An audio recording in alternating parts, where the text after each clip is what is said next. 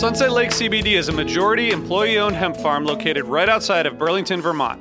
Before they started growing hemp, Sunset Lake Farms produced cream for Ben & Jerry's. Sunset Lake CBD doesn't use any pesticides or herbicides to grow any of its hemp plants, and they use organic fertilizer and other sustainable farming techniques to ensure the long-term health of the soil and to minimize their carbon footprint. So like all of us, my days are really stressful. By the end of the night, my kids are in bed, I'm taking a minute to chill, but I'm still unwinding. I recently started using the Relax gummies infused with CBD isolate, reishi mushroom extract, and ashwagandha root extract. I'm really glad I tried these because they really helped me get ready for a good night of sleep, and I really think I sleep better, so I'd highly recommend it. So check out Sunset Lake CBD today at sunsetlakecbd.com and use the code HFPod for 20% off your order. That's sunsetlakecbd.com and use the code HFPod for 20% off your order. Farmer-owned, Vermont-grown, Sunset Lake CBD.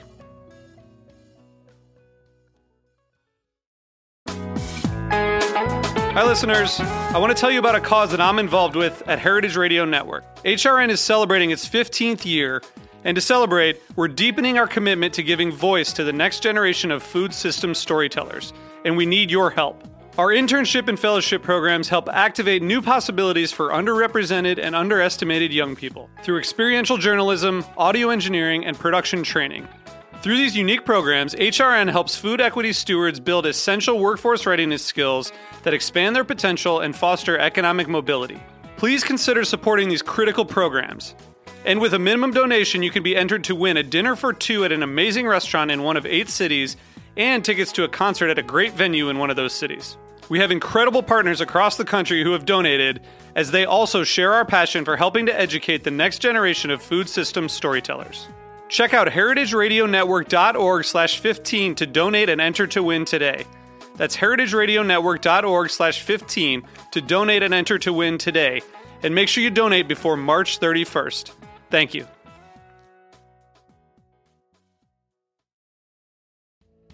Hey listeners, I want to tell you about a sponsor, Music Masters Collective. They're a nonprofit organization that produces unique music events, providing opportunities for fans and artists to meet and collaborate in an inspired and creative atmosphere. Every week, they host different events, all with the opportunity to learn from world-class musicians like Oteil Burbridge, Trouble No More, former members of the band, Milk Carton Kids, Nikki Glaspie, Bill Frisell, Sean Colvin, and many more.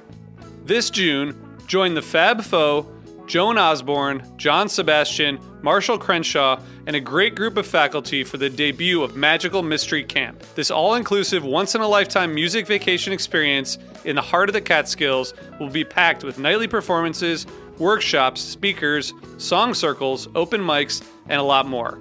If you're a performing musician at any level, bring your instrument. If you're a music lover, bring your good spirit. It's an amazing experience for individuals, friends, and couples alike. Registration is open, spots are filling up, so check it out soon. And scholarships are available. Check out magicalmysterycamp.com/helpingfriendly to learn more.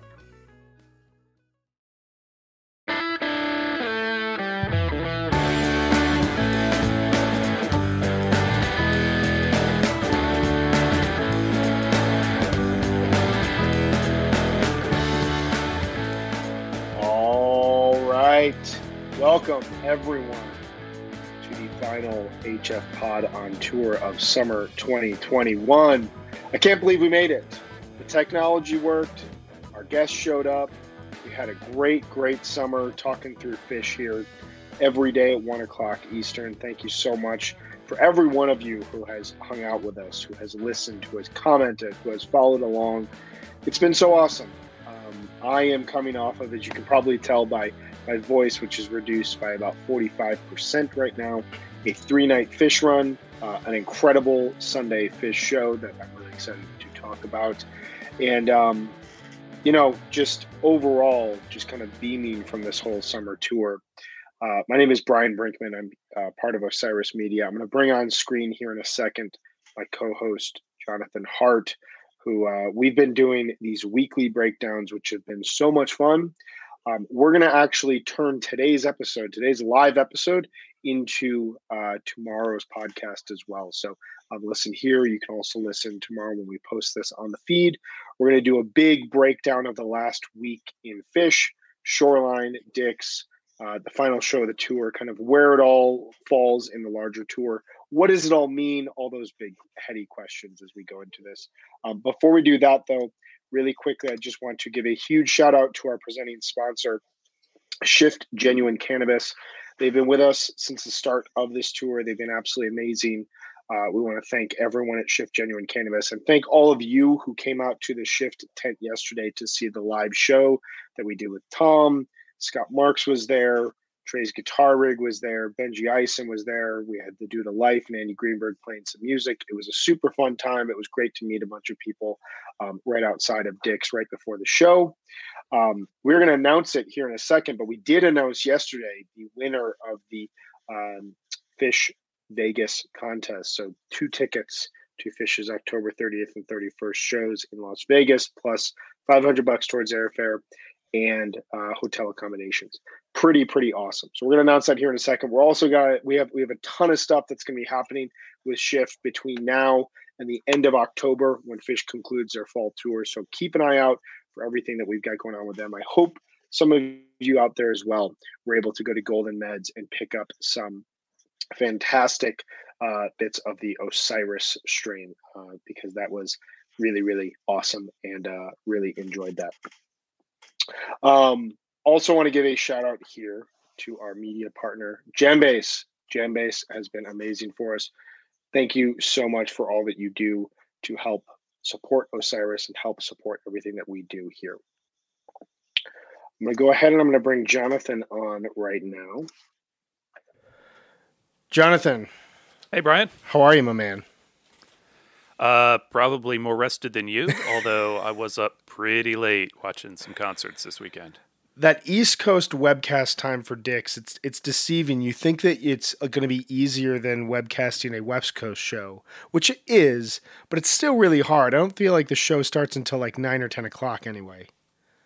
Right. It's marginal. I actually grabbed a power nap before the show last night. So that's smart.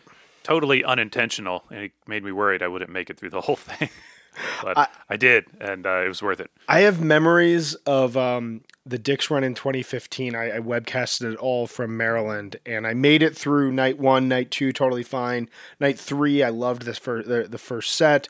Second set was great. The Disease was amazing, and then I fell asleep. And I wake up and Trey's singing Harpoo, and I'm like, what is going on? I look at the time and I'm like starting to scroll through Twitter, and everyone is freaking out, and rightly so. And so I had to go back and listen to that show, but that was the famous thank you encore that I somehow woke up in, and it was bizarre. Well, that's a risk we take. And it is, it's just late night. Gorge almost killed me, so I did not stay up for Shoreline. And I missed some stuff, but what are you going to do? I got up, listened to them all first thing in the morning, and and here we are. We've made it through the tour. Somehow, Fish made it. I think that we should, before we jump into like the larger content, hat tip to Fish. What a incredibly unprecedented tour that they were able to successfully navigate. Massive pandemic where cases are rising around the country. Fish seem to be able to keep things incredibly safe in their behalf and able to keep the tour moving along. And then wildfires divert one show to another venue. They make as many glasses of lemonade as you could ever want out of those lemons. And here they get to look back and take a break for about 7 weeks. It's amazing. Yeah, I feel like they could have kept going. I feel like they were ready. I personally could use a few solid nights sleep, but they're really on it. Just really amazing tour, particularly coming off of such a long break.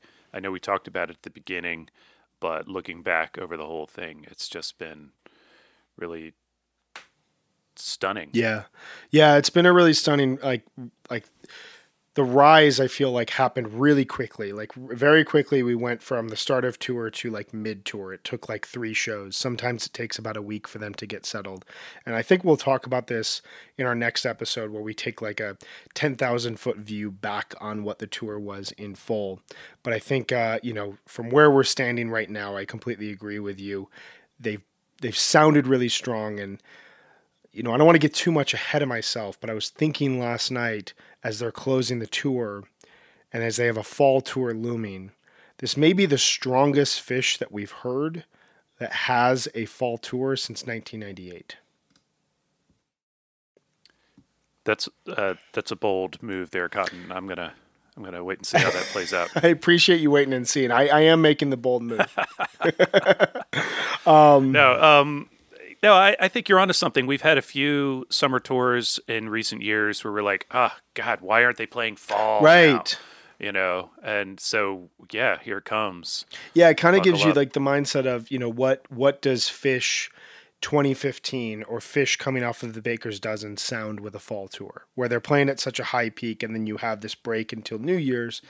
And that break, sometimes it's a good thing because it just allows you to really appreciate that summer tour as like this strong segment or strong, statement from the band. But other times like this tour, I think it's just going to be really cool to see how they take these sounds that they've been playing with and add it into the fall, which tends to create a bit darker jams, tends to create set lists that, are dreams on paper, and then leads up to this Halloween that will usually have a massive impact on the band's performance overall. There's no question that back in the 90s when they were playing exhaustive schedules and long summer tours and then coming back out and doing a fall tour, those are some of the best tours. Yeah. So, now they're doing it a little less exhaustively, but hopefully they're enjoying it as much. I know we are. I am, very much. And speaking of fall tour and speaking of Halloween and all these things, we do need to announce, I said this at the top, we do need to announce the winner of the Shift Genuine Cannabis contest to send a fan and a friend to Las Vegas on October 30th and 31st. John, do you want to reveal the winner or do you want me to? How do you want to do this? Well, it's a little awkward because the winner is, let me look it up here. His name is Jonathan Hart. No, obviously it's not me. I didn't enter. That would have been weird. Yeah. That would have been weird. But yeah, I'm thrilled. I'm thrilled to announce the winner. Yes. The winner is Charles Weaver. And Charles, I hope we can say hi in Vegas because I'll be there and looks like you will too. Absolutely. So thank you to Shift Genuine Cannabis for this great prize and helping make this podcast happen. And congratulations to Charles. Absolutely. Yeah, Charles, we will be in touch with you. I'm sure that you've been alerted at this point over the socials, but if not, we'll be in touch with you here in the next couple of days to get everything set up for you. Really, really amazing. The idea of winning tickets to a Fish show and then on top of that winning like the lodging and the travel to get there so that you literally just have to show up, that's a dream of mine. So I'm incredibly jealous of Charles, and thank you to everyone out there who entered the contest. Really appreciate all the enthusiasm that we got around this, and just really excited. The work that we've been doing with Shift going forward is going to be awesome. I look forward to hearing more about that myself. Absolutely. So let's jump into this. So like I said at the top here, we're going to do a bit of a recap of the last week as we've been doing on the weekly shows. We'll definitely dig into Night 3 of Dick's because Night 3 of Dick's was a really, really fun, really good show. John, what happened at Shoreline? Yes. Fish came to play. I think they understood the complications and disappointment around moving the shows. They like Shoreline as a venue.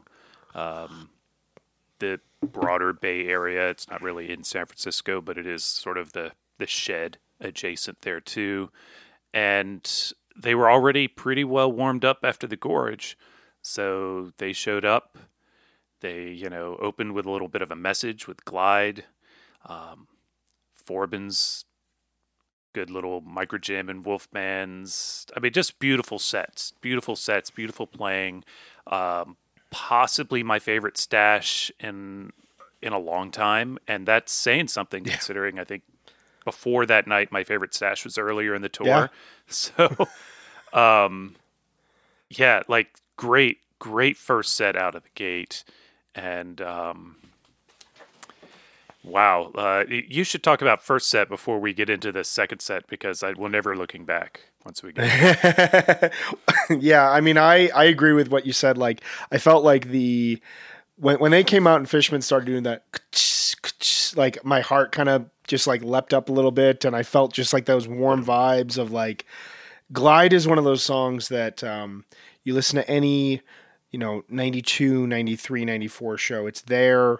It feels like early 90s Fish in this kind of quirky, slightly emotional, but still kind of like jokey type of manner. And then obviously the Coventry version is so legendary because it was not played well, but it was also a sign of the emotional weight of that show and of that moment. And I've always tried to look at it more in that perspective than just like the train wreck of the performance.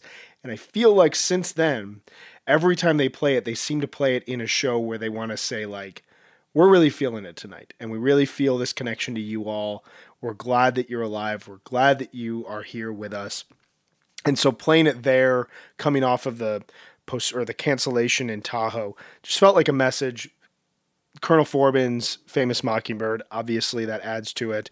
I Thought I Never Needed You Like This Before. I had a really great solo segment to end it. And I really liked the God of Jabu and the Moon Age Daydream to close out the set. I think it just was really well paced, really good song selection, had enough, craziness up top, but then throughout, no matter what they played, they just played really, really well. Yeah, yet another just great set. And then Soul Planet. And I think my favorite thing, aside from the music, the performance of this big jam, my favorite part about this Soul Planet is looking at Twitter and people who were like, Soul Planet opener. And because, it's not a favorite, it's not broadly a favorite song. And those people, man, they had to eat those words. They did. And, it's what you get for making a snap judgment, I guess. Because, man, holy crap, this was a monumental performance. I mean, the third longest jam?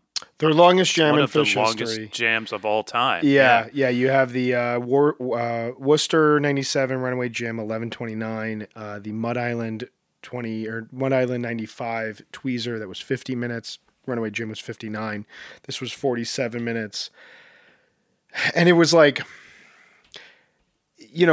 with these like long jams, there's certainly like a moment where it sounds like, or multiple moments where it sounds like, okay, this jam could probably wind down and end here. And then they find another riff and they build off of that. And this definitely had that. But like one thing that really impressed me by it was that it didn't feel like they were trying to stack another segment on just to add 3 minutes. It felt like everything flowed really well. And we were talking to Scott Marks yesterday at the live show that we did on the lot. And he mentioned how Fishman just takes over after 30 minutes. And like, how cool is it that you go 30 minutes into a jam and then Fishman takes over and suddenly the jam builds for another 17 minutes. I mean, it's just incredible. And I've listened to it multiple times since. It flows really well. It's up there with some of the best jams that they've ever played, I felt like.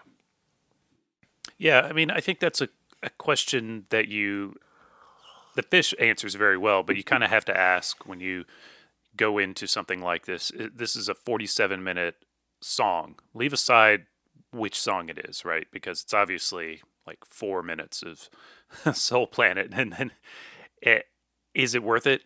Yes, the answer is yes. They make every bit of it count, yeah. and then a beautiful transition into the final hurrah, which is a great song, and just coming out of all of that as it's just a perfect landing.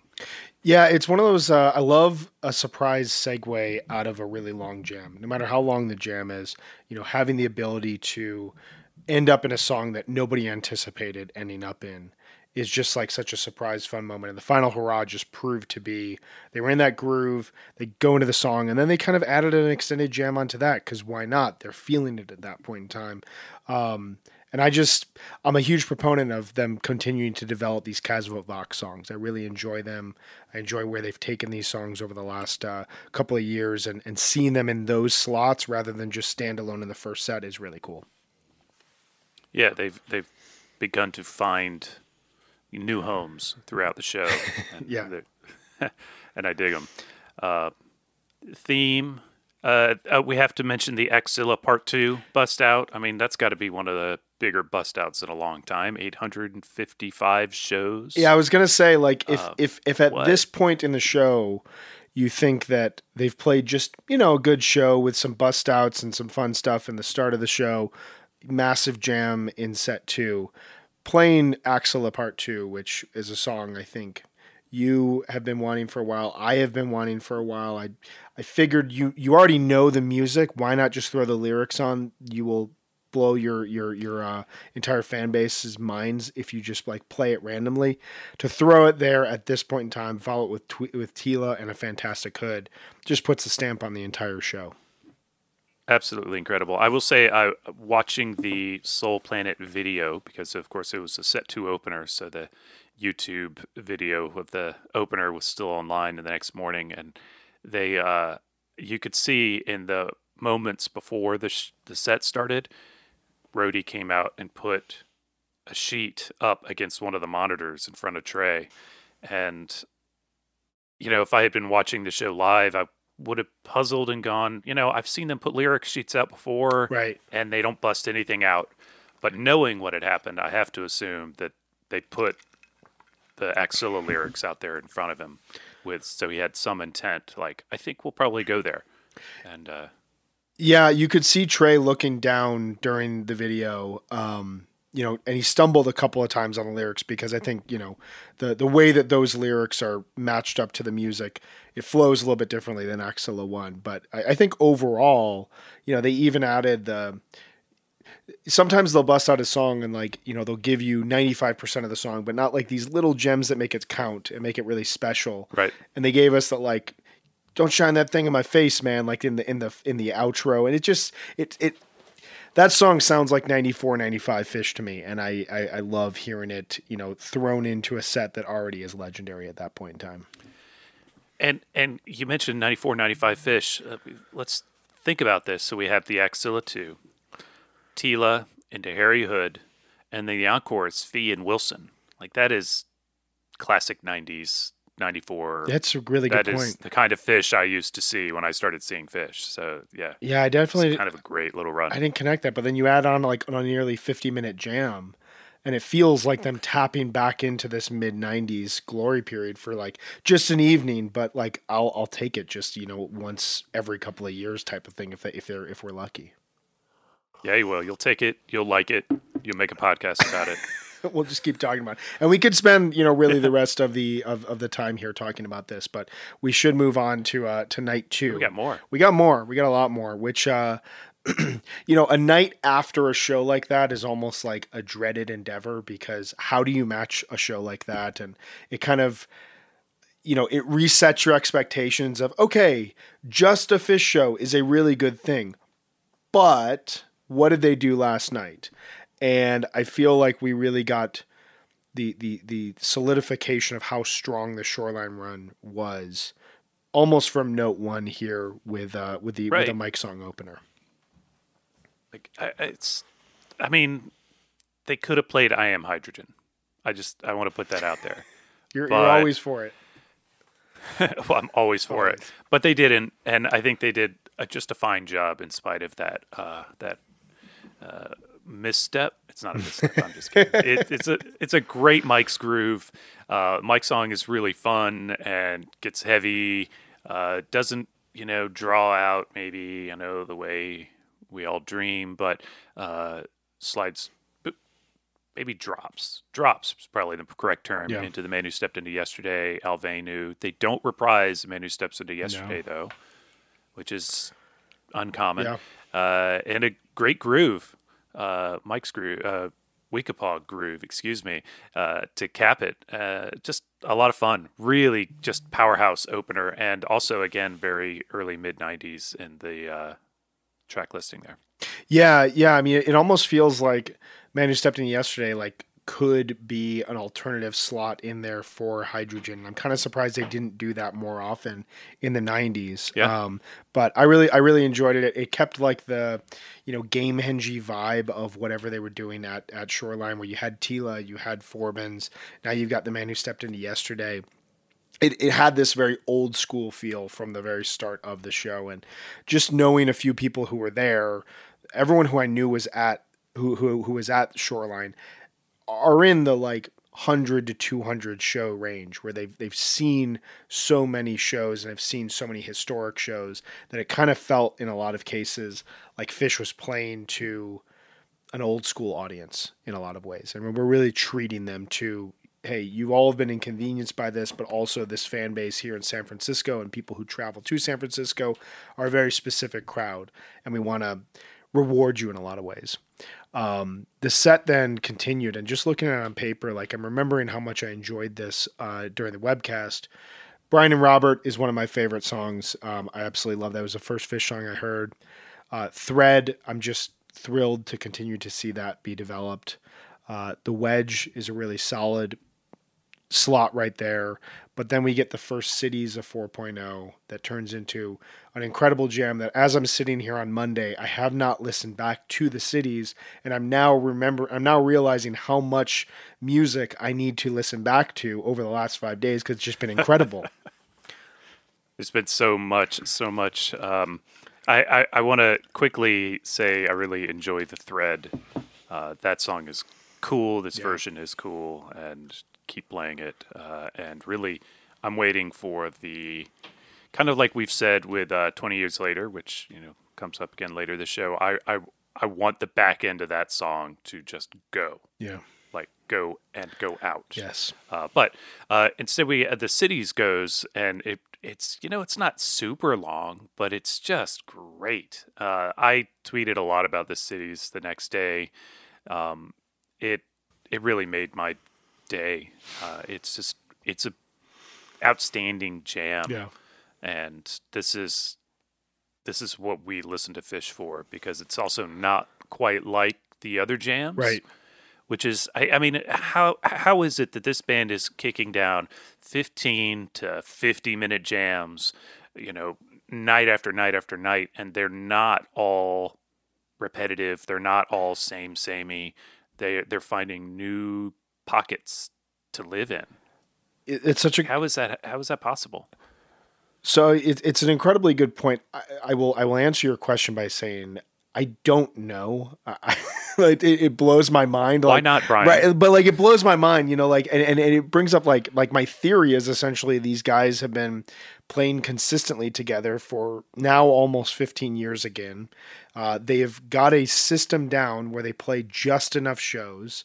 They, I think, have reached the point, when they came back in 2009, there was this sense of, we want Phish to be a part of our lives, not to be the dominant creative output in our lives. I almost feel like they're at a point now where Phish is once again the dominant creative output in their lives and the outlet in their lives. Like, I don't know if those guys are feeling the same way on stage that we're feeling listening to these jams. They have to be thinking to themselves, like, this is some of the best that we've ever played together as a quartet. But I agree with you fully. I was thinking about that, and we'll get into it here as we talk about the Dick shows. Every single jam, from the moment that they left whatever song they were playing to the moment that they were in free-form improvisation, they were in a completely different musical space than they had been in the song before that they did that. And that's a really rare thing. Even if you go back to the 90s or to 2.0, there's like a thematic thread from a song to the jam that they kind of then had to break out of. And now they're in open improvisation within, the first measure of whatever they're trying to do. Yeah, they can just step right across that threshold. Yeah. And at will. And some people have in recent years bemoaned the fact that, well, it seems like they could just do it at any time. Why don't they? Well, I think they're really giving us the balance now. They're like, we've got all these great songs. We're going to play them. Any one of them might have a jam. The ones you expect to have a jam really might have a jam, but maybe not. Right. Maybe not. Nice landing out of that cities into Passing Through. Fluffhead to wrap a set. Oh, great closer. And then Lizard's open set 2. How great is that? First ever Lizard set uncommon. 2 opener. Incredible. There you go. Just goddamn glorious, this band sometimes. Tweezer. So they start playing Tweezer. What are your thoughts? You thinking, okay, we'll get a 16-minute Tweezer. There's no way they're going for it like they did last night. Yeah, it kind of goes back to like what you were saying of like, how is it possible that this band is playing this much improvisation and being creative? I kind of figured you play a 50-minute jam, you're kind of out of some ideas. And I think to Fish's testament, they seem to know when to cut a jam off. That like either we're in a space that's not challenging us or we're in like an area that's like repetitive of something else that we did. And they just want to get out of that as quickly as possible. And you would assume that, Tweezer, for as many great jams as, come out of Tweezer throughout the years, that there are those like 12 to 16-minute Tweezers where it's good, but it's not great. And this one was great all the way through. This one featured Trey on lead in a really defined way and then moved into a bizarre Deer Creek Simples type of segment and then went back to Bliss. It was wild to listen to it.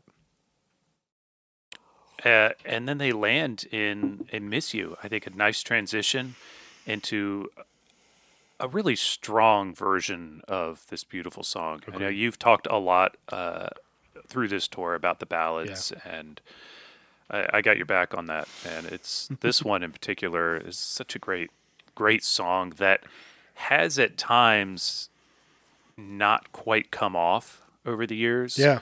I feel like the pacing of this song it's very precarious. Yeah. I feel like this one was done well. Trey's solo, he has a short solo in the middle of it there that is just really just gets right to it. It's a short one, but it's beautiful and good version.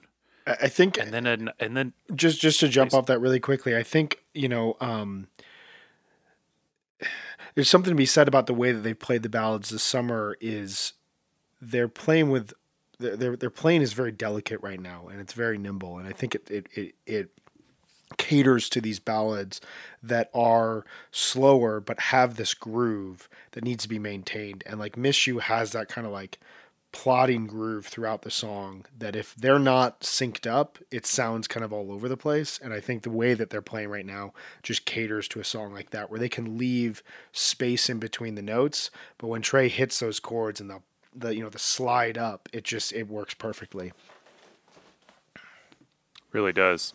And they maintain that kind of the quiet end of the dynamics. And I think that is the thing we need to come back to maybe when we recap the entire tour next week or something, is talk about dynamics, because they've got the kind of control over that well, I mean, they've always been pretty good at it, but they're demonstrating mastery level, and you hear it with Piper. I don't know, does this count as a slow build? It's slower than slower than anything they did last year or the year, 2019 or the year before or what have you. It's a nice little Piper. I wonder if it's one of those things that's like with my daughter Piper. Oh man, I love that. I wonder if it's one of those moments that word has gotten to Trey that, hey, you used to take 2 minutes to get into this song, and now you just go right for the chords. And I wonder if it's one of those things where he listened back and said, oh yeah, we we used to do that. Let's bring that back. And it's definitely not like a 1998 level slow build where it takes, an extended period in time and like it's such a payoff, but they're getting there. They're embracing how well they play quietly right now. And that's helping out immensely. Yeah. Yeah, I think so. And then we get 20 years later, which is, I love that song. So very cool. And I feel like the twist is, I don't want to say throwaway, but the twist kind of doesn't really go. But I'm okay with it. They seem okay with it, and a big number line to close out the set. Congratulations, y'all got number lined, and it's a great song, and I hope you loved it. Likewise, yeah. No, it's a good closing to the set that kind of serves a purpose more than like, I don't really know what else they needed to do at that point. Was the feeling I had. Yeah. Yeah, absolutely. The set delivered and they closed it. Life Beyond the Dream. I think that's a pretty clear message there, and Tweezer reprise to send everybody trucking to Colorado. And so we arrived in Colorado for Friday night show, September 3rd, 2021. Interesting first night. Tell me from the couch, how did this sound for you? And we can kind of go back and forth of from the couch versus in the venue. Yeah, I think there'll be some potential for interesting contrasts. I, first of all, overall like the show. So, I don't know what kind of controversy you're hoping to raise here, but I was kind of incautiously anticipating them to come roaring out of the gates, which, as I've always said, that's, unwise. You don't want to have expectations, and you will, because they'll get you. So for a moment, I was like, okay, standard 46 days. Okay, party time. They're here to throw down. They're going to have a good time. We're going to get some songs. It's going to be a very steady first set, maybe. But then they played Timber, and you could hear they were like riding the line. Totally. Like that Timber was like this close to just. I forget that I'm on video. I can actually do something like this. This never comes off on the audio podcast. Hold my fingers so close together, this close to busting into something, but they don't, and they get a little bit of expansive without busting out, and the genie's there in the bottle, and the cork is just ready to blow. A solid foam. Let me just say, it was the second one of tour. It was like outstanding. We're talking like a song that Trey has struggled with. Yes. This is an objective position of, accurate performance. Totally. And Trey really got there on this one. And I was astounded. I was like, wow, yes. And then Vultures, cool. Pebbles, real cool. Karenni, holy cow. Here we go. Now it's on. Yeah. So, Brian, you were there. You had the exact same experience, right? I had actually a very similar experience to you. I felt like I agree with a lot of what you're saying. So this is my fifth Dick's run, and in years past, I saw 2012, and then I've seen everything since 2017. And the Friday night of 2012, 17, and 18, I left all three of those shows, and especially the first sets, just completely exhausted. It was as if they stepped on that stage and the vibe and the energy just overtook them, and they played just such a monumentally brilliant show that they almost couldn't make up for it for the remainder of the weekend. There was no way to reach that level again. And I went in assuming, not expecting, but assuming that based on how they were playing, that was what the first set was going to be like. And it wasn't, to a certain degree. For me, I loved the Timber. The set really started for me at Foam. I saw 3 songs in a row: Foam, Vultures, and Pebbles and Marbles. These were my third performance for all 3 songs. So very rare songs for me to see. Foam, I absolutely have, like, I fell in love with that song all over again during season 1 of Undermine. I did a really great interview with Drew Hitz that went into episode 4 where he broke down Foam, and I just found myself through the spring just listening to like every version of Foam that I could find, just like one after another. I was just blown away by the song. Pebbles and Marbles, Round Room is my favorite Fish album. That was my first Pebbles and Marbles since 2.0. Just a beautiful song. The lyrics, Tom wrote that about his daughter. I had a daughter earlier this year, so like thinking about her during that song just added a different element to like the lyrics and like the enjoyment of it. But then once they fade out of that, there's like a moment of silence, and then Trey just rips into Carini.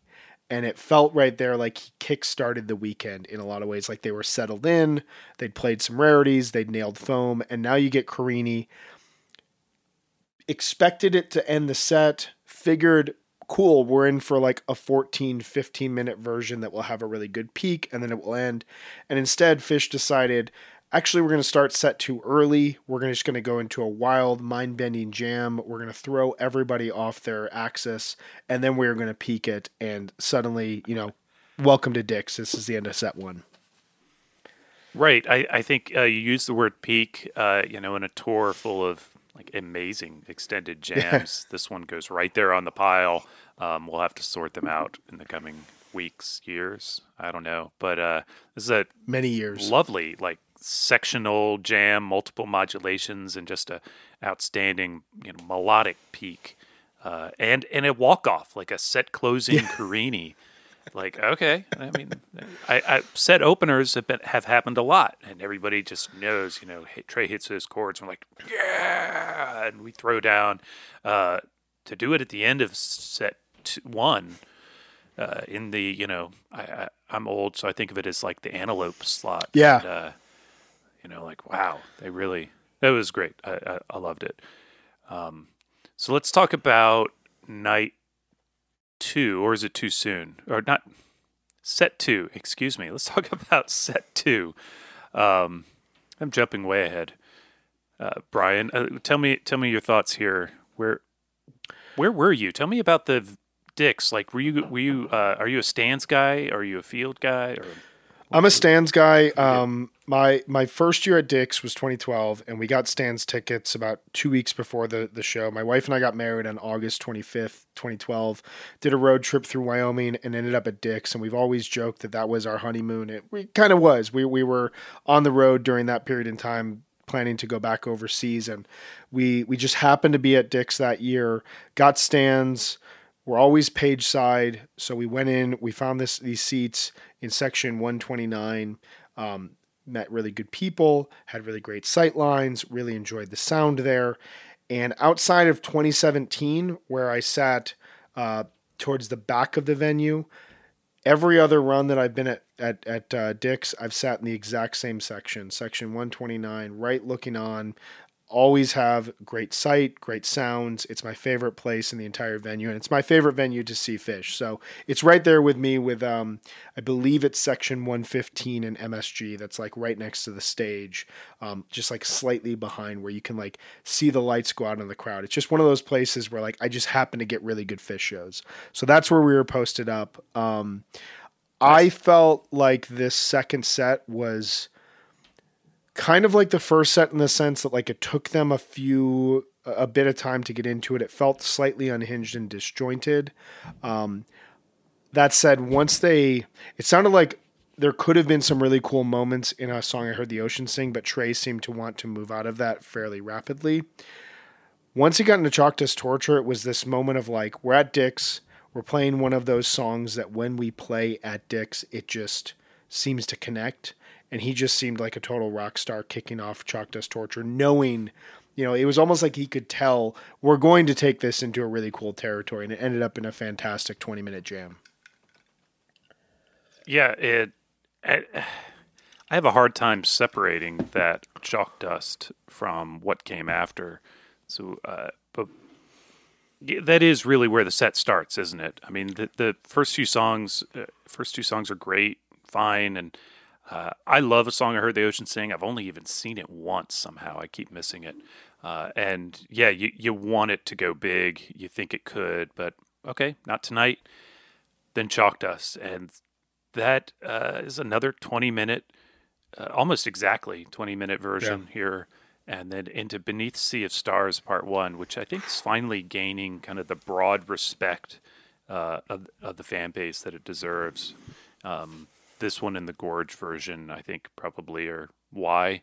Not that AC is a slouch, but the improvisation inside that framework of that song is just, it's kind of dazzling. It's kind of just, it's not like anything else that Fish is really doing in the song.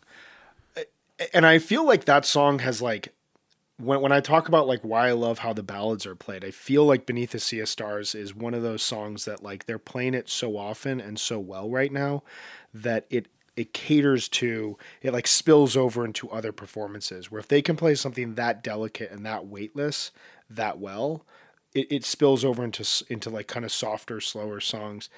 I really don't want to be blasphemous here because I know I'm talking to the host of the Broke Down podcast, but the initial appeal of Beneath the Sea of Stars for me was that it sounds like Trey is channeling early 70s Jerry Garcia.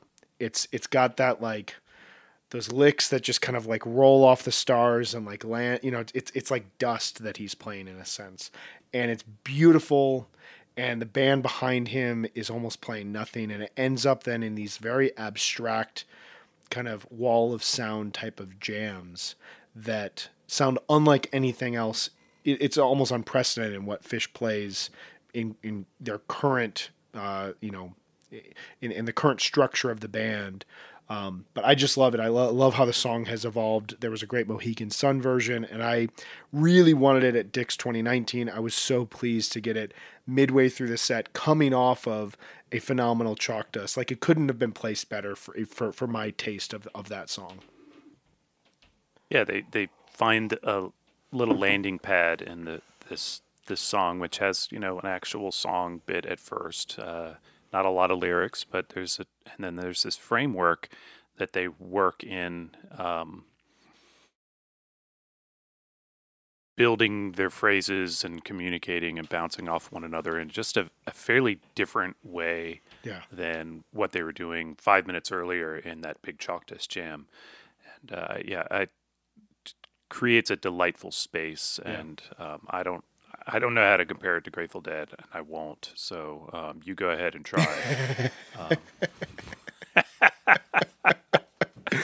So on Fish.net, I'm skipping ahead a little. You know, they go into light and they plasma. On Fish.net, they say they go back into Chalk Dust.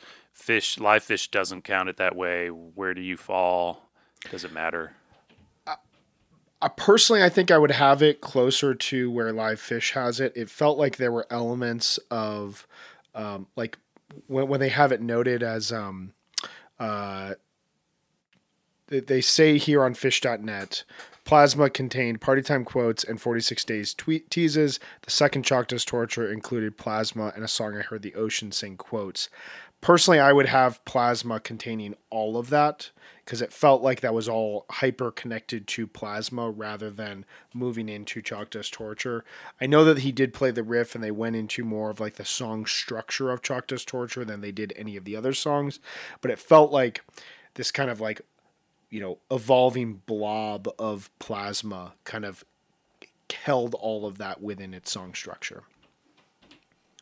I like the notion of Plasma as an evolving blob. Seems to fit, doesn't it?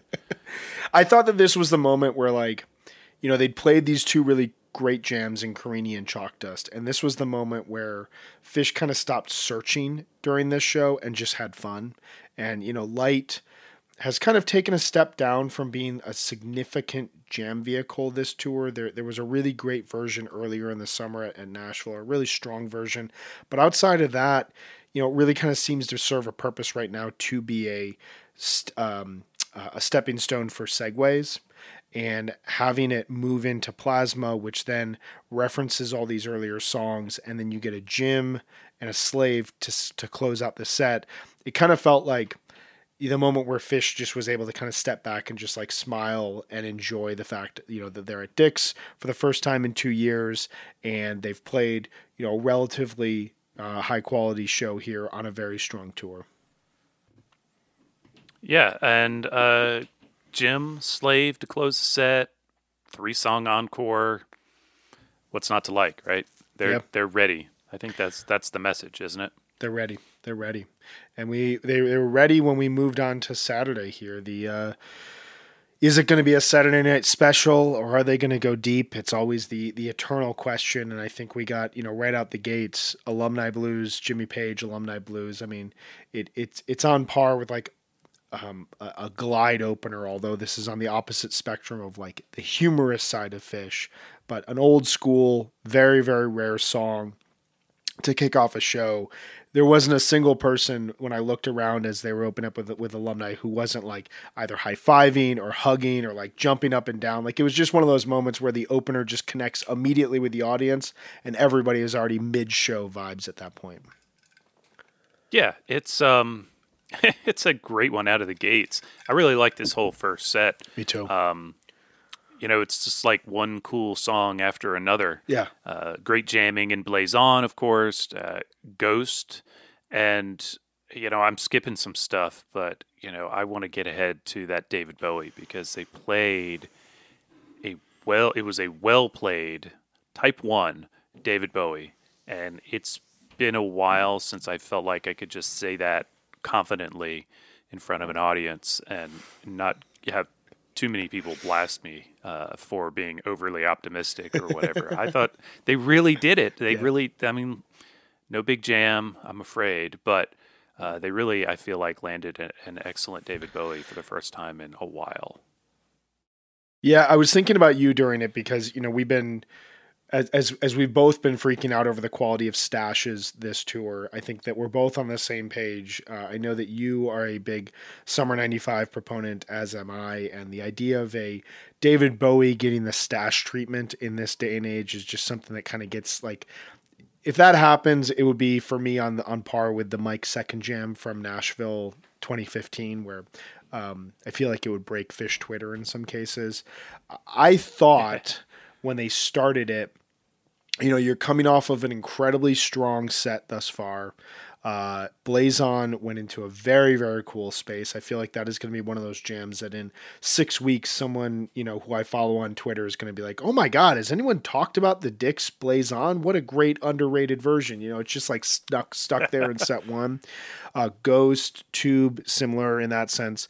But they added just some extra patience to the intro of David Bowie, which just had me so intrigued. And it felt like the first time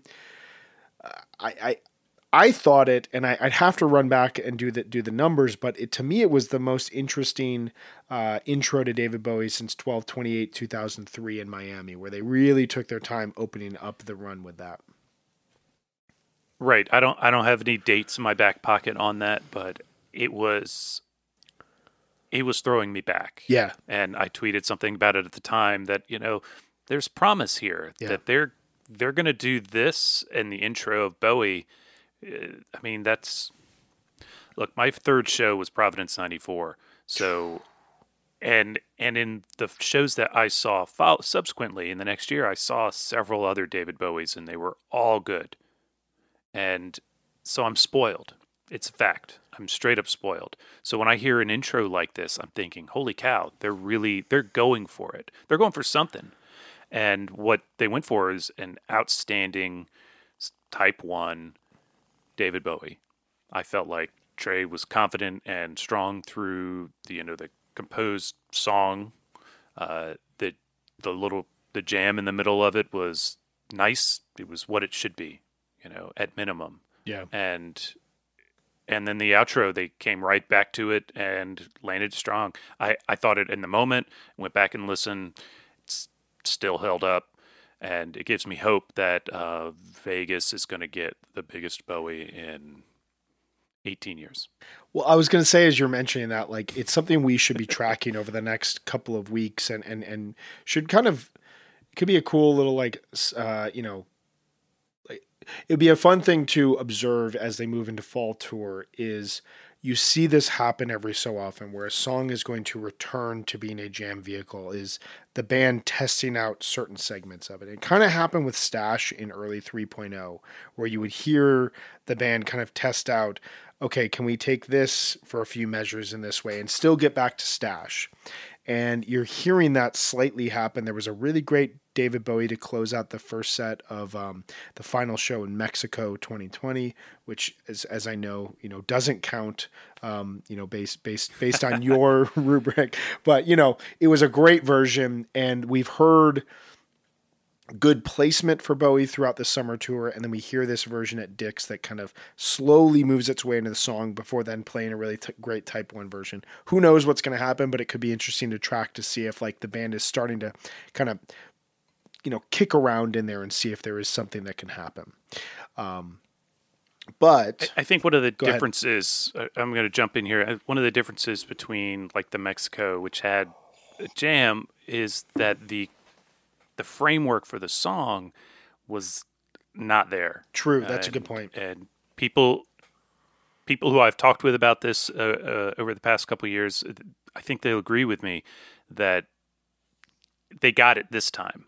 So yes, no big jam, but the framework is there. Right. And I feel like, if you look at night one where they played Foam, a really good Foam, for the first time in a while, to be honest, that gives them the comfort, that gives them the confidence, the positive self-feeling, whatever it takes, to feel like, well, all right, now let's rip the doors off, and so you get that Carini. Yeah. I feel like nailing David Bowie, even though it's a set closer, that kind of sets us up. Yeah, I would agree with that. I would definitely agree with that. And it sets us up for potentially a future great David Bowie, but also, as we moved into set 2, this is the thing that happens in Phish, throughout Phish history.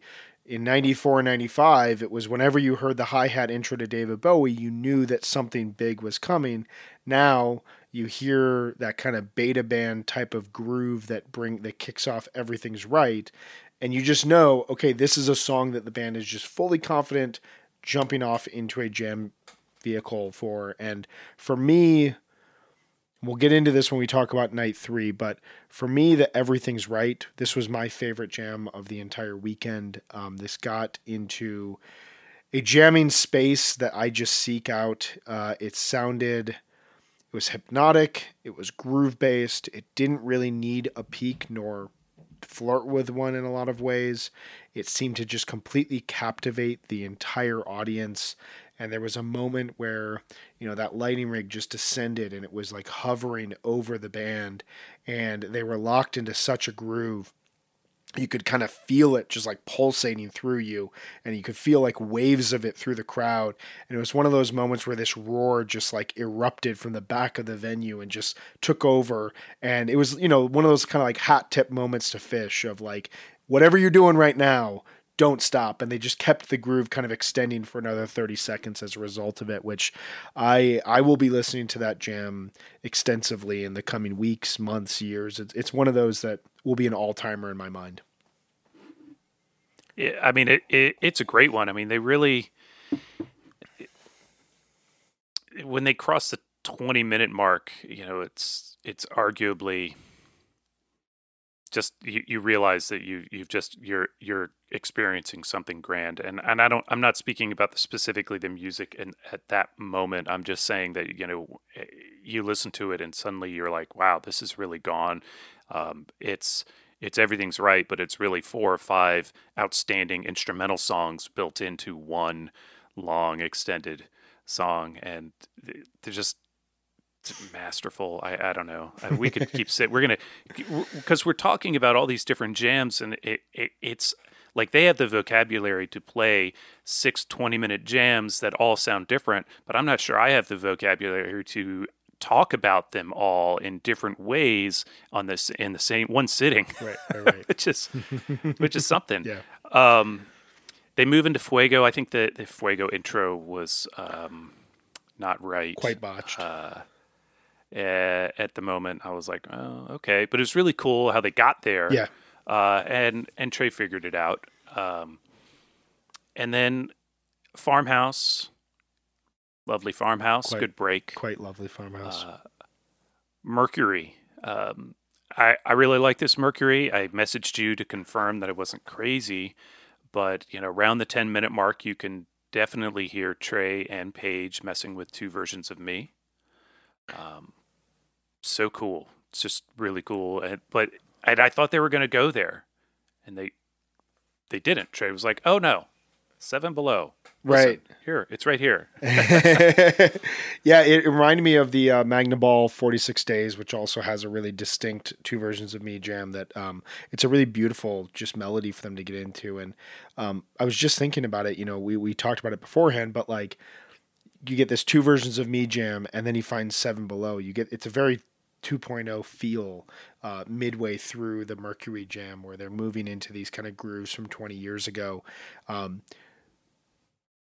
I love 7 Below. I feel very fortunate whenever I see 7 Below. It's one of my favorite songs from that era. I went a very long time without seeing 7 Below, so I'm always thankful for it. If I could be critical for a second, I thought that the Mercury had a really, really great groove going. We could have potentially used a tease of 7 Below and then moved back into the jam. It felt slightly forced, and at that moment the set kind of felt like it kind of came off the rails a little bit.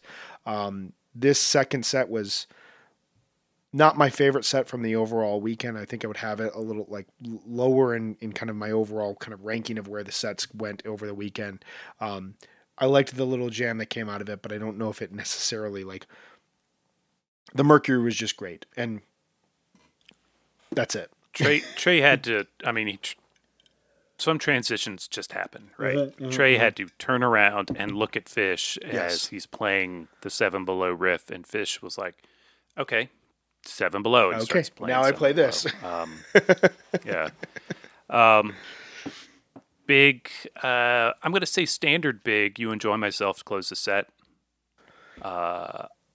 I love Bold as Love as an encore. Yeah, Just takes me right back Right there to my with you. childhood. yes. And, a really good one. Let's get into night 3, Brian. Night 3 was a big one. Yeah, right?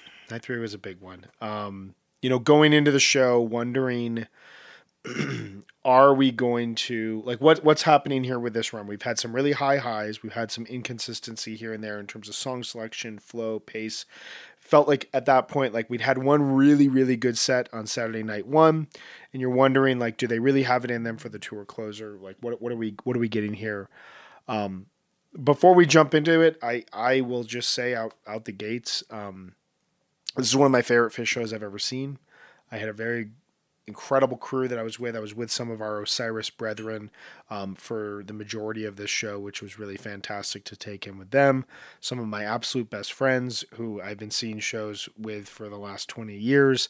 And even in the one moment where I said, why are we playing this right now? I was proven wrong by the band. Every other moment in the show, every song that was played, I felt like, yep, perfect song right now. Oh my God, amazing version. Perfect song right now. Oh my God, amazing version. And that just kept building throughout the entire show to the end when they were playing Santos, and like the refrain of you will always remember where you were just felt so fitting for that show, just being blasted out from the crowd back at Fish. Okay, so you're going to have to tell us what that one moment was, but don't jump ahead. I won't. Unless it's the opener. No. Which, when they opened with MoMA Dance and it was cool, and then McGrupp, and I was like, uh-oh. Yeah. They've already done the M show before. They're not going to do that to us. But again, kind of like Foam, I want to shout out a really well-played McGrupp. Very well played. Yeah. Sand had a good, micro jam into Sigma Oasis, which they stretched out a bit there. It's kind of nice to hear. Midway through Sigma Oasis, I felt like we were in a second set type jam, and it got dark. It got really thematic. There was like a throbbing nature to what they were playing, and I loved that jam. That's going to be one of my favorite jams of the whole weekend and the whole run. Yeah, well, it's a good one. I'll tell you, Oh, I don't think I could. I said something to my wife. She was like, "Hey, you're gonna help me with the trash because it's Sunday night and stuff's got to get done, right?" And I'm like, "I don't know. Yeah, they're playing sand. I'm not getting up during sand to go deal with the trash. It's like they're bound to play something I can, I can comfortably walk away from eventually." And they go into Sigma Oasis. Sigma Oasis Jam is out there, and she's like, "Well, what about now?" It's like, "Please, no way." And then. And so I had to get up for all of these dreams. Not that I don't like all of these dreams, but I had to get up. And little did I know there was an opportunity ahead where I could have waited for. But how did you feel about that drop into all of these dreams? Are you good with that? I loved it. Or is that your moment? Okay. No, I loved it. It combined two things I absolutely love, which are the ballads this tour and also Round Room. And I haven't gone back and run the numbers, but I feel like we got like 6 different songs from Round Room throughout this overall Dick's run, and I was really, really pleased by that. I'd been hoping for one of my songs I'm chasing is Thunderhead. They haven't played it at all since 2003, I believe. I think December 1st, 2003. I would absolutely kill for them to bring it back. So like, I don't even want to nitpick because I thought All of These Dreams was so beautiful, but like, that was the Round Room ballad that I was chasing. So then they played Reba, and I thought it was a pretty good Reba. The stream died at the Reba peak, and it was if they just threw the toaster into the tub because it was just like, yeah, I thought I died too. And then it turned out it happened to everybody. Yeah. And so as far as I'm concerned, Reba just kind of ended abruptly, and then the set was over, right? That's how it happened for you guys, right? Reba, they've been doing, I feel like there's a lot of confidence in Trey in the Reba solo, and he's not looking back at Fishman to say, okay, play the drum riff to end the song. And Fishman's just letting him kind of build, and it's this like very hosey feel to it. I loved that Reba. Reba was a song I was hoping to get during the weekend. It's one of those songs I could hear at every single Fish show. And then Bathtub Gin to follow it up. A huge classic right there, back on the heels of Reba. Bathtub Gin didn't necessarily go to the kind of crazy dark sonic spaces that it went to in Deer Creek or Nashville or Atlantic City, but it found this...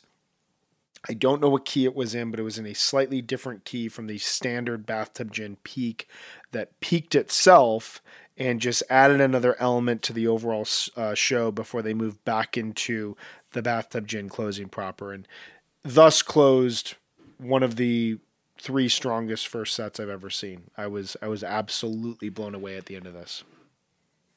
Well, I was gutted when the stream stopped. I was angry. Yeah. As as a consumer, and then I saw, oh great, they're playing Bathtub Gin now. God damn it. I want to take a second. I listened to that Gin this morning though, and it's great. Yeah. You're describing it well, and I need to spend more time with it. I'm still a little bitter, obviously. I want to take a second and say that during the set break on Saturday and last night, stream came back in time for this. They ran a not short segment of Trey doing a rig rundown, and he went through every pedal, and as he did it, he built up a loop, and it was very entertaining to watch, fun. Trey's just enjoying talking about his toys and his gear, and it's educational. If you've ever wondered where that particular sound Trey is playing is coming from, he tells you. It's in there. It's pretty cool, and I really hope everybody has an opportunity to see that. That was from the couch a real highlight of the whole thing. I mean, the music is astounding and has been great all weekend, but that was just like outstanding bonus. So we have another set. Do you think you can put words to this other set? We have another set, and I don't want to say I was necessarily worried, but there was a wonder: do they still have enough in the tank for this final set of the summer? Quick side note: the theory of, can Fish just play a great show at any time, or are they holding back on purpose because they want to play these other songs? It's I think it's something we could talk about, and I think there's like a laughable nature to it because there's so much that goes into a great show. And as I've heard, and as I can only imagine, if someone gets stuck in traffic or gets has a bad experience at the hotel or at a restaurant earlier in the day, and they show up for the show, their head's in a different place than it would be on a quote great show, and it may impact the music. There's so much that goes into having a great show. That said, the sound check before the show was a jam with Trey making up a song that was basically titled "Tonight's going to be the greatest or the best show of the tour. I know this because I can see the future." And he kind of sang that line over a jam. So perhaps he knew what he was getting himself into. I don't know. Who am I to question Trey Anastasio in this setting? But opening up with "Set Your Soul Free" felt, kind of like the Everything's Right the night before, and the fact that this run doesn't have a Mike's, a Tweezer, a Down with Disease. It's the first Dick's run without a Down with Disease in their entire time playing there. The fact that they're just putting these new songs on a pedestal and saying, do what you will, in the same way that they did with Tweezer and Bowie in the mid-90s and with Ghost in 1997 and 1998, and with 46 Days and Sensible Sounds in 2.0 and Light in early 3.0. They're taking these songs that they know can go places and just saying, you have the preeminent slot of the show, let's see what happens. And Set Your Soul Free turned into a phenomenal jam. I think I don't want to nitpick too much. Like I think I overall enjoyed the Everything's Right slightly more, but I think the Set Your Soul Free got back to that place that made Everything's Right so special. Yeah, I mean, another big set 2 opener. I know RJ says he likes the big jam in the number 2 slot after a ballad or whatever, but RJ's not here, so and sitting with RJ, I can tell you that he enjoyed this in this slot. You mean he didn't say, they should have played... He was 10 feet above the ground the entire set. Right. Yeah, I mean, it went big. It went out almost 20 minutes, and it slides beautifully into the Lonely Trip. Yeah. Just, man. like, wow. That was nice call. Nice call right there. Nice song. Still... melodically similar in my brain to After the Gold Rush. Oh yeah, but different enough. Yeah, man, that's. I think call. It's a similar vibe too. But they then Simple, right? So I thought we were going to get one of those like beautiful anthemic versions of Simple. It was still early enough that it could have gone big and long, and and that would have been amazing. But instead of the like towering guitar licks and beautiful changes of the jam, they went a whole other way with this short, weird jam. And it has this kind of funky white guy groove, and they Trey starts singing Catapult, and Mike jumps right in, to his credit, after the first line. Mike's like, okay, we're doing Catapult on this. And what were you thinking during this? I'd really like to know what the band was thinking, but we can't know that. So what were you thinking?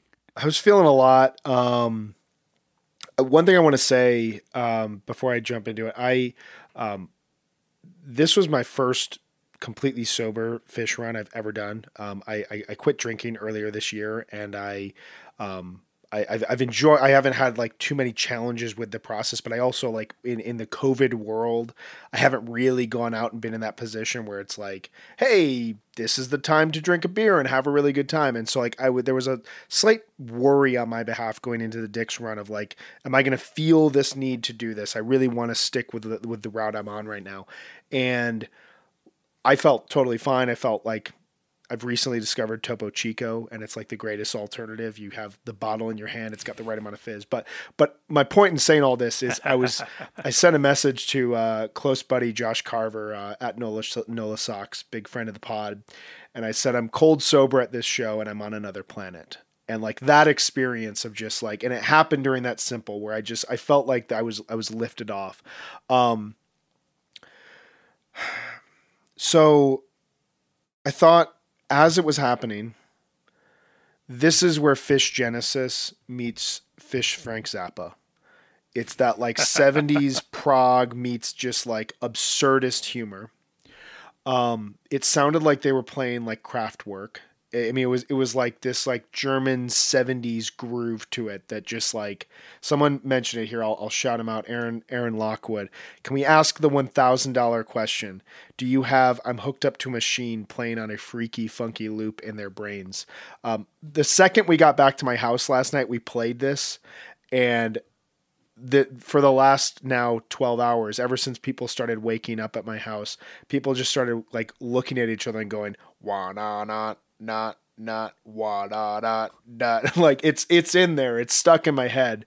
The last thing I'll say, I saw Catapult at my second Fish show, 7/18/2003.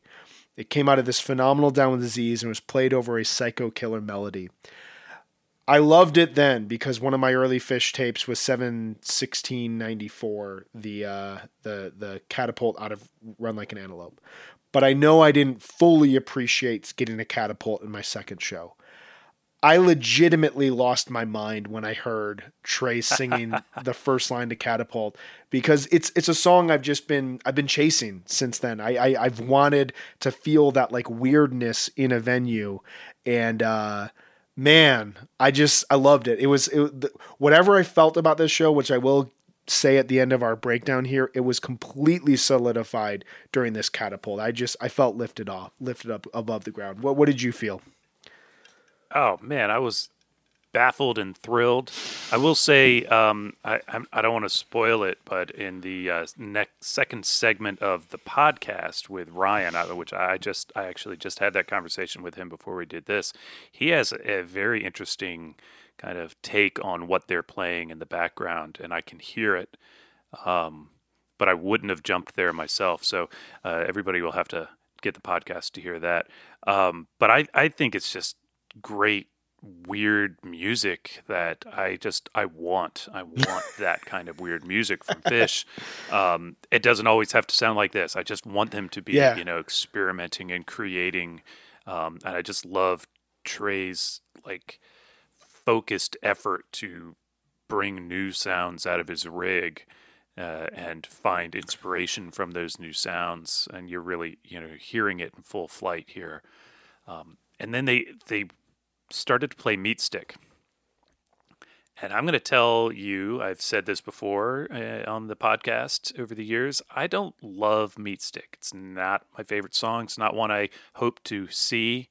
But they went right for the same flavor of weird that they had been working on prior to Meat Stick. They kind of went back there and, started mashing Meat Stick into it. And that worked for me. I really dug it. And, just this band, so weird, so good. So we're on the same page with what you said. So this Meat Stick was the one moment in the show where I was like, really?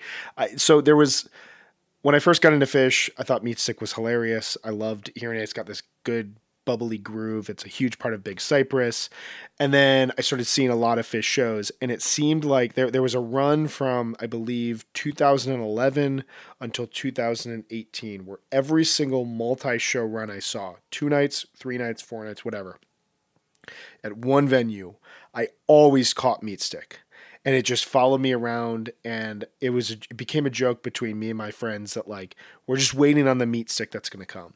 And so we are beaming mid-second set. Every single one of us is just like hugging, high-fiving. Everyone's, giving superlatives to the set. And then they bring on Meat Stick. And it turned into a pretty funny moment in my section where I had friends ragging on me. And I was like, okay, I'm just going to enjoy it. It's not my favorite song. I don't really find it funny anymore. And then they go into that crazy jam again. And, another thought I had about the jam, this whole segment from Simple to Catapult to Meat Stick, was this is Casvote Voxed. Like, this is Fish covering Casvote Voxed. This is like them playing in the laboratory in Greenland. And I loved it. I love the space that they were in. I love the start-stop aspect of it. It totally worked. And in hindsight, I'm glad they played Meat Stick. And this is the show that will make me love Meat Stick. I think it finally happened. Well, I can't hate on what they did with it on this one. That's for sure. Correct. And then they drop into Ruby Waves, which has been a big number at times. I don't think this one was huge, but it was good and pivotal. And Totally. They literally pivoted at the end of this one and got into just a beautiful space that we would call bliss jamming, but in fact it was actually bliss. Yeah, second version ever.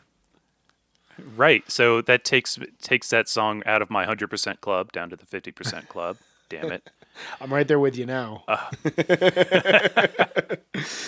Yeah, so are a lot of people. Yeah. No, that's fine. I'm just joking. Obviously, I'm happy everybody got to see it. I'm thrilled they played it into a really nice Billy Breathes. Like a really nice Billy Breathes. Beautiful. The only thing about this Billy Breathes is when it ended, I thought, well, what now? Right. We already had, is it time for Harry Hood? Right. No.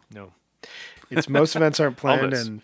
And to your point about Ruby Waves, and what I was saying earlier with Everything's Right and Set Your Soul Free, I really love how they're giving these new songs a prominent place. And you got a really cool prominent spot for Most Events Aren't Planned. I kind of figured when they started it, okay, looking at the time, this will probably end the set. I think we're probably still a few performances away from Most Events Aren't Planned being able to really, end a set in that sort of manner. And I think it was all for the better because the Harry Hood was absolutely stunning. The closing peak was really nailed by Trey. It was one of those moments where he kind of was standing a little bit forward, knees bent, just like strumming as like aggressively as possible at the peak to the crowd. The place was just like giving it back to him. It was, it reminded me of the closing Harry Hood on September 2nd, 2012 at Dick's as well, where perfect placement for Harry Hood after a really solid, really strong run, after an incredible show. What else is there to say thank you to this experience than that moment in Harry Hood? Yeah, it's a great Harry Hood. But what else is there? Well, there's probably more. Come on. Come on. Some credit for We that. set you up for that one. Yeah, no, I'm kidding. Yeah, that was terrible, and I want to apologize to everybody listening who's still managing to hang on here with us. The beauty of live TV is that we can't edit that. Exactly. Yeah, I feel sorry for anybody who blew this up onto their TV screen either, but it's more into Santos. Honestly, great closing to the show, to the weekend, the tour. I know people don't love more. Some people don't love more, but I don't share that opinion. I think that it's just a joyous kind of statement to the band, from the band to the audience, to the world. I used to be one of those Santos people. I'll be honest. Joy.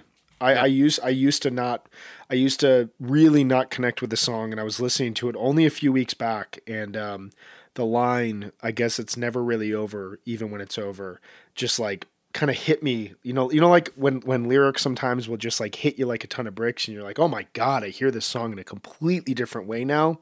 It reshaped the way that I heard the song, and it made it sound much more personal. It felt initially to me like a grand statement on where we're at in society and in history and whatnot. And I liked it more on a personal level from my own perspective. And so hearing that in that place, because I hadn't seen it live since I really had like a moment of connection with it, it felt like the perfect encore slot. Again, 2 new songs that we've only been listening to for the last 5 years or so, and Moore and Santos to close out the summer tour. I mean, that's typically your like, Rocky Top to Tweezer Reprise segment, or, Contact to Tweet, what I mean? Like that's the slot in the show where they say, these are two of our older songs that work in an encore. But no, here we're getting two new songs that work really well in this slot. And you'll always remember where you were. What a way to end the overall tour. Yeah, back to more real quick. I would say that the juxtaposition of a very personal, individual perspective in the lyric with the big anthemic rock show sound is one of the strengths of that song. Yeah. So love that. And Santos, yeah, you'll always remember where you were, but also it's a rocker. That's what you want to leave them on, right? You want to give them a big rocker to send them on the road, send them back to their hotel, to the party bus, to whatever it is you got going ahead of you to wrap up your Dick's weekend. And yeah, it's great closing to a really great tour. Really great closing. What else is there?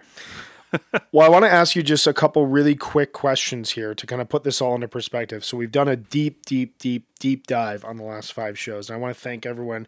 We're an hour, 20 minutes into our shows that we originally set as, hey, let's do 20 to 30 minutes. But John, it's always great to deep dive this with you.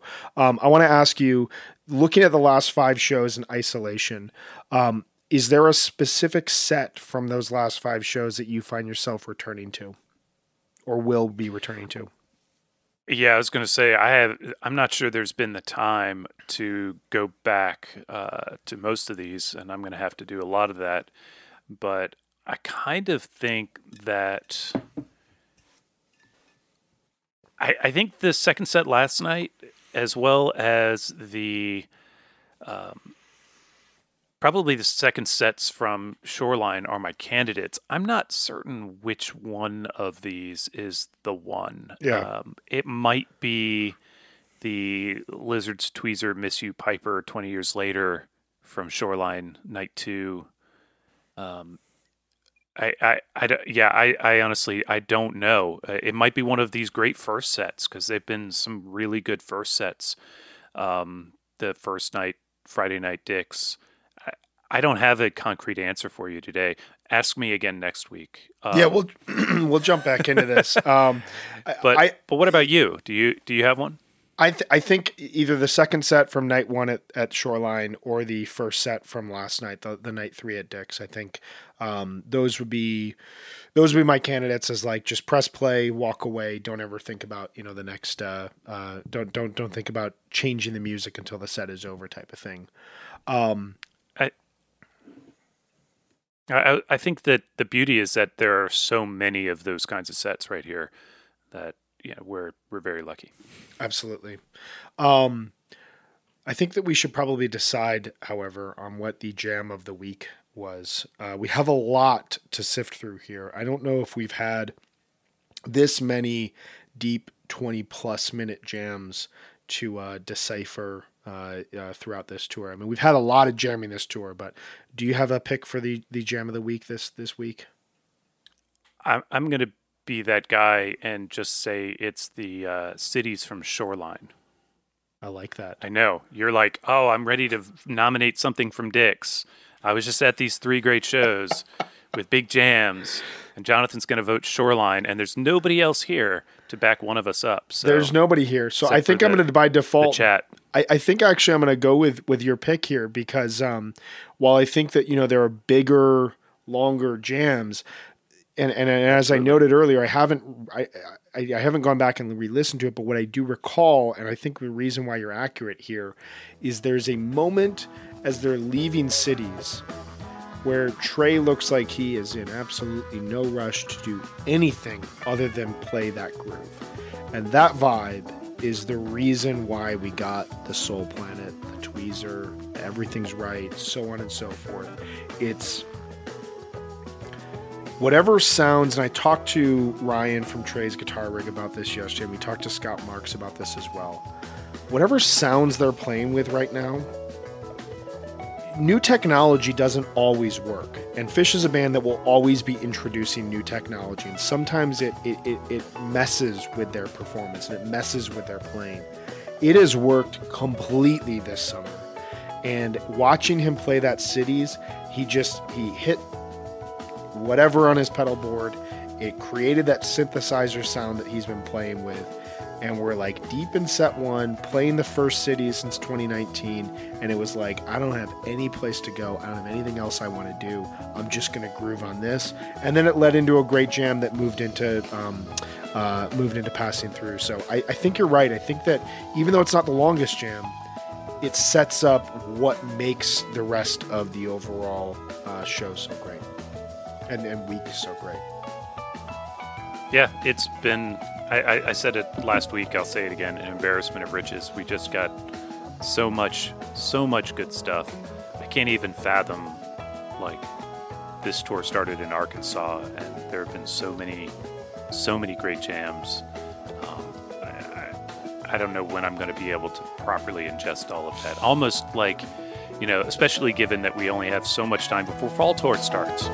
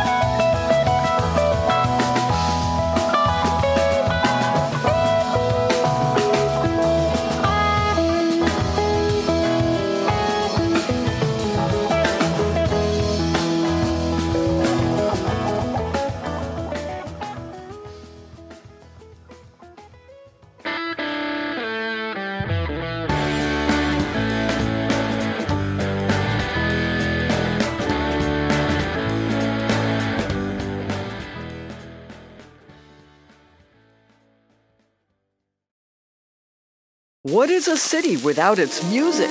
The legacy of the New York Philharmonic is incredible. Nearly 2 centuries of history. That's a lot of music and a lot of stories. I was sitting on stage for the very first time thinking, I can't quite believe this is happening.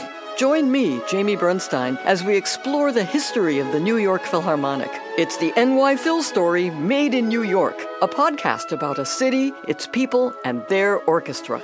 Listen wherever you get podcasts.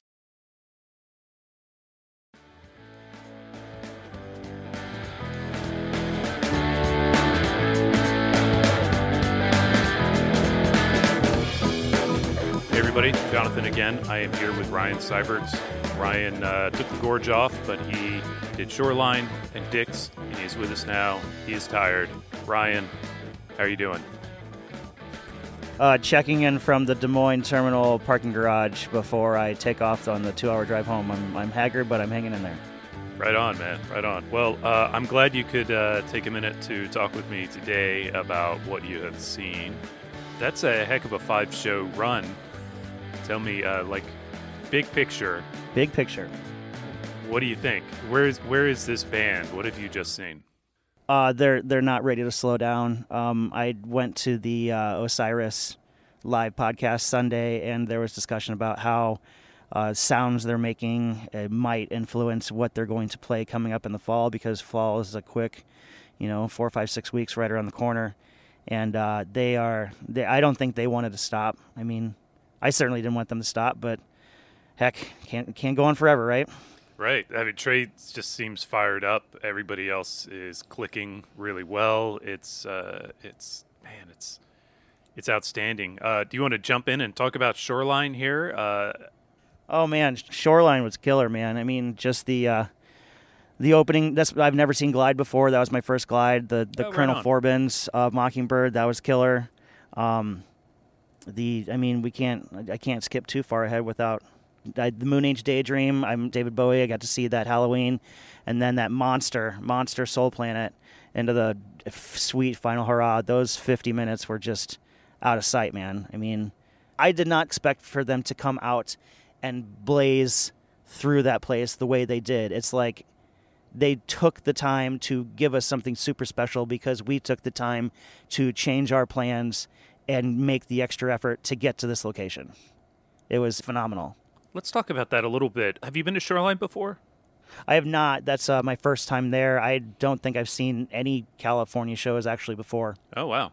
Well, so tell me about what I understand it was GA.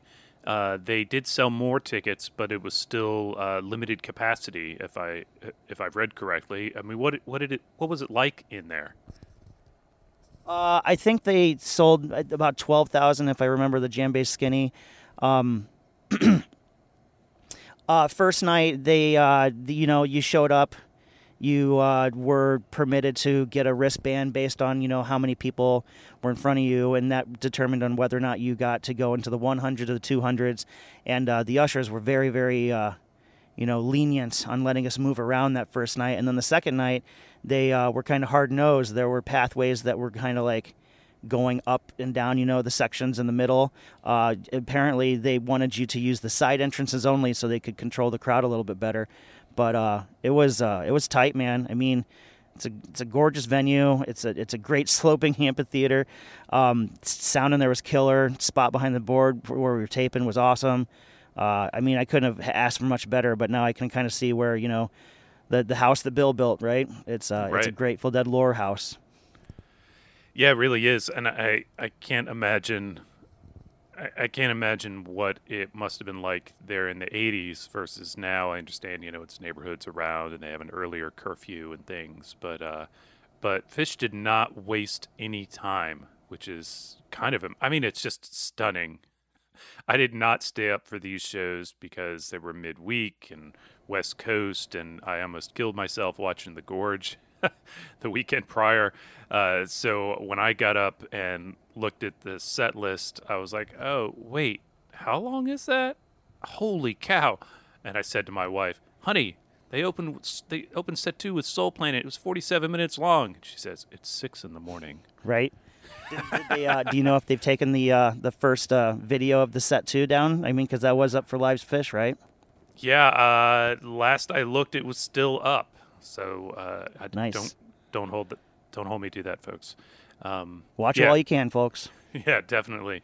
And I'm going to just jump ahead to the next night. So you figure, okay, we got the big song of the tour probably, right? Last night. So tonight they'll take it easy. They'll give you a songy show. They open with mics, and it's on, right? Yeah. Mike's on Man Who Stepped In yesterday, Avenue Malkia, Wickapog. That was also a great way to start it. I mean, I made the comment, not too long ago that I liked the fact that the Mike song had moved around, and then you get an opener with it, and that was killer.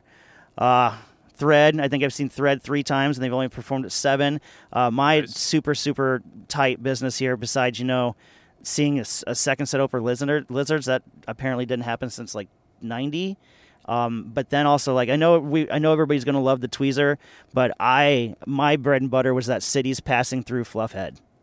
Yes. I'm a killer for that Passing Through, man. That song is it doesn't get a lot of legs out there. I think it's only been performed 3 times now, but I dig it. I mean, I don't know about you, but getting a harmony that you can kind of sing along to, and it sounds like you're swaying through the jungle. I can dig it.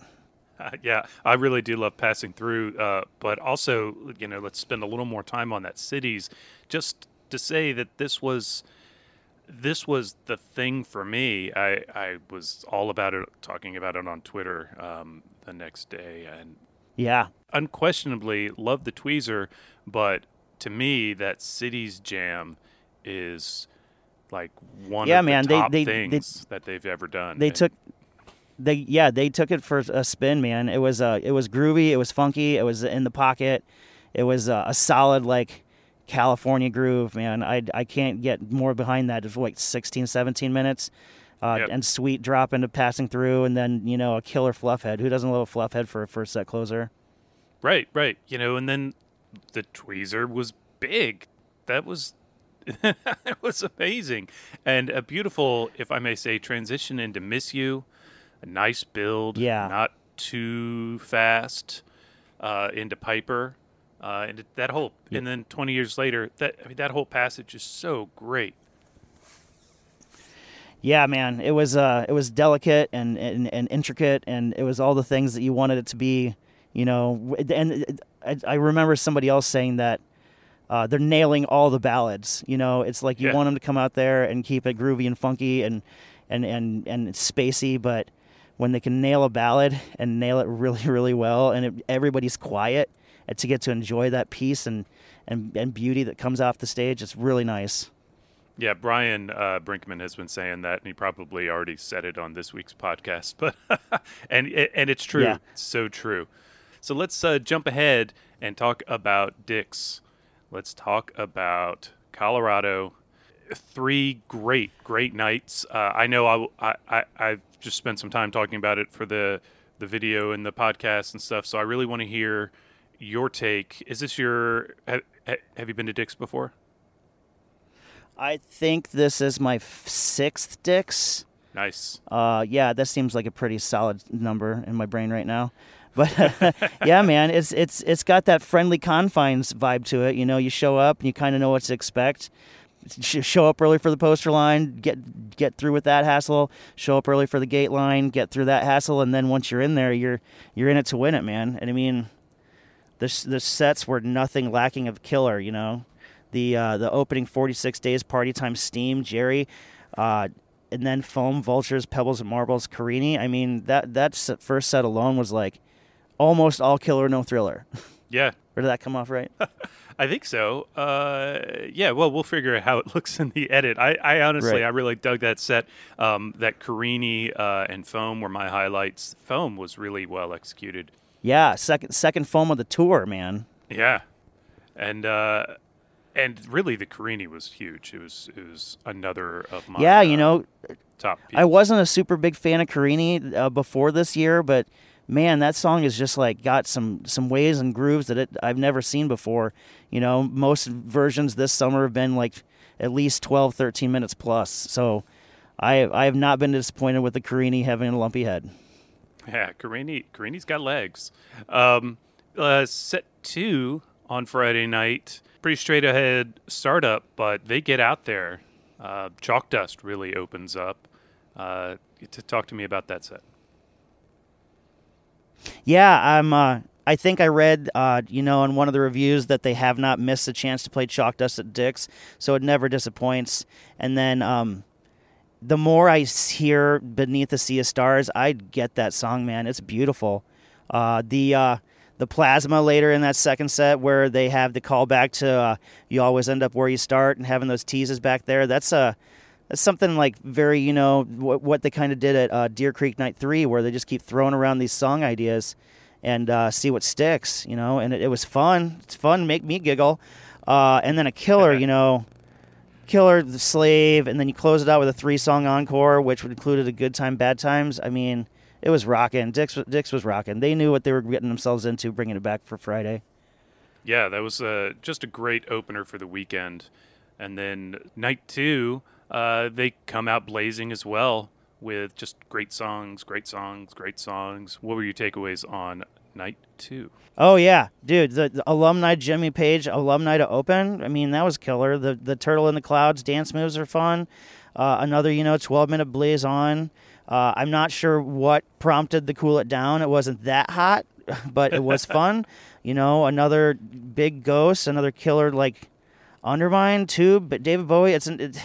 These first sets have been, something to reckon with, man. They come out and slay, and then what are you going to get for second set except for, the experimentation part of Fish. But yeah, man, just killer stuff. I wonder if maybe Cool It Down was a response to the blaze that preceded it. I don't know. That's a bad joke, but I'm going to leave it in there for everybody. Sorry, folks. Oh, no, it's all good, man. Yeah, set 2, Everything's Right was the big jam, but I think the Mercury was really kind of my favorite. Yeah, I'm surprised we didn't see more Mercuries this summer. And, it was kind of short. It was only about, 8-10 minutes, and it drops really well into, where is that? 7 Below. That kind of threw me off. I think that's my first 7 Below. And, wow. It was good, man. That's the thing about these jams is that when they nail that transition, it's so silky smooth. You're like, oh yeah, that's what there's that song again. Drift While You're Sleeping, I'm getting more used to, and a big yem to close it out on a night too. One of those second sets where I don't know exactly what I was thinking about at the time, but it just seemed to like gel in my brain that it was a good show, even though I don't know if I liked all the songs. Right. It all came together one way or the other. Right. Yeah. I get that. It's easy to look at a show like a set list on paper and make a decision and say, well, I don't really love this song, but this song's probably cool. But when you're in it and you hear it, and it's songs that, again, you maybe don't love on paper, but they hang together well, and it can really make for a good time. Oh yeah, man, 100%. It's really the feeling of like when you're committed to loving something so much that you just forget about, what makes those songs feel a certain way in your brain. But yeah, man, it's the cosmic goo that is Fish. When they come out slaying and nailing notes, it doesn't really matter if it's a good song or a bad song at the time. It's what they're playing. Yeah. So let's wrap this up with night 3. Last night, have you slept at all, by the way? You got a few hours here and there, but I did stay up all night to make sure I didn't miss that plane. Getting out of Denver was a mess. I mean, I'm looking at Facebook again, and everybody's having trouble. So yeah, it's still a mess. I mean, night 3 was no slouch either. Mama Dance, dude. Mama Dance has been like a song that's I love, but at the same time, every time they play it, I was like, oh yeah, that's groovy. And have as an opener, McGrupp, dude. That was my only second McGrupp, but it's rarely played anymore, I think. A Killer Stand. Sigma Oasis got out there and took like 12, 13 minutes, which was interesting, I didn't expect that from Sigma. And then All These Dreams, another killer ballad that they nailed. Reba, I guess that's only maybe the second or third time Reba's made an appearance at Dick's, so it's well welcome. And then a killer gin to close it down. I think that's 7 songs? Yep, 7-song first set. Yeah, really nicely executed McGrupp, I just want to say again, because I'm probably going to keep saying it. That was it's really like nice. If they I think they might have practiced that one a couple times before they brought it out on stage. Yeah, definitely. And then set 2. So I'm not on no sleep, but I did stay up late to watch all of this, and what a great closer of a set. Like, they came out, laid out the fire, played some good ballads, mixed it up, but it wasn't like, it wasn't one of those straight up mashup sets that some people don't love. They just, nicely called things back, and man, yeah, I'm sorry. I'm talking about it. I want to hear your thoughts about it. Yeah, man. I'm Lonely Trip's growing on me. I thought Simple would have been bigger, but there was that groove that came out of Simple right into Catapult that sounded a lot like this song called Sharon by a dude named David Bromberg, who got it kind of popularized, we'll say, in our community from Widespread Panic. And I mean, I don't even know if they knew they were playing it, but it's that funky like three notes in a row and then a bump, and then it was killer. My first Catapult, which was really interesting, and having fun with it too, into the meat stick and throwing around those ideas of the referencing other songs while you're doing it. Ruby Waves didn't seem super long to me. I did not know this song Bliss, but I'm trying to kind of figure out where that placement is. It seems like it's about a minute or two long before Billy Breeze. Exactly most right, events yeah. Aren't planned nailed it. I'm sorry, Billy Breeze nailed it.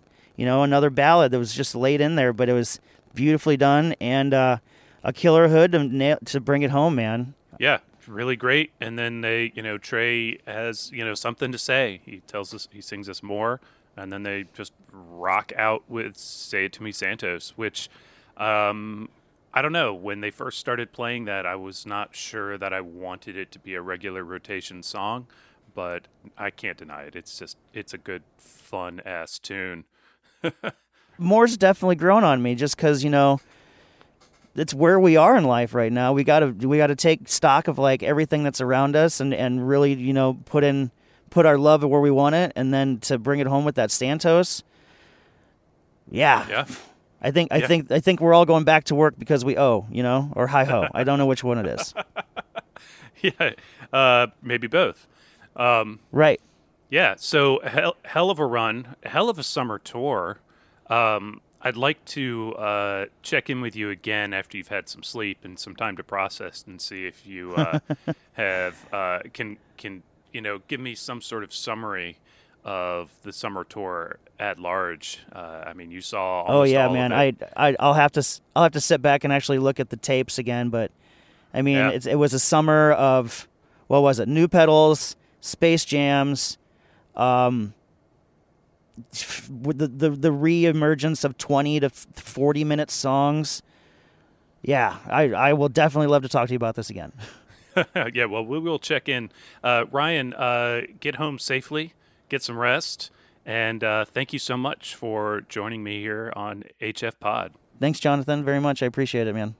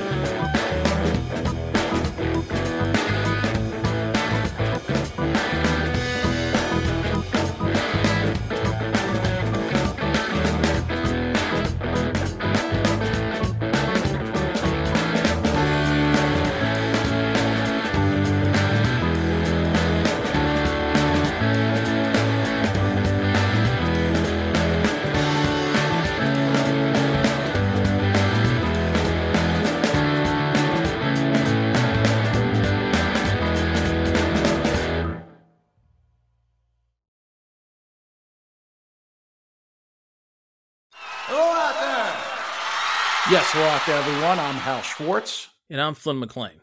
Together we host None But the Brave, a podcast dedicated to the music and career of Bruce Springsteen. Bruce and E Street Band are on tour right now for the first time in 6 years, and we're taking a detailed look at what's happening on stage in our bi-weekly episodes.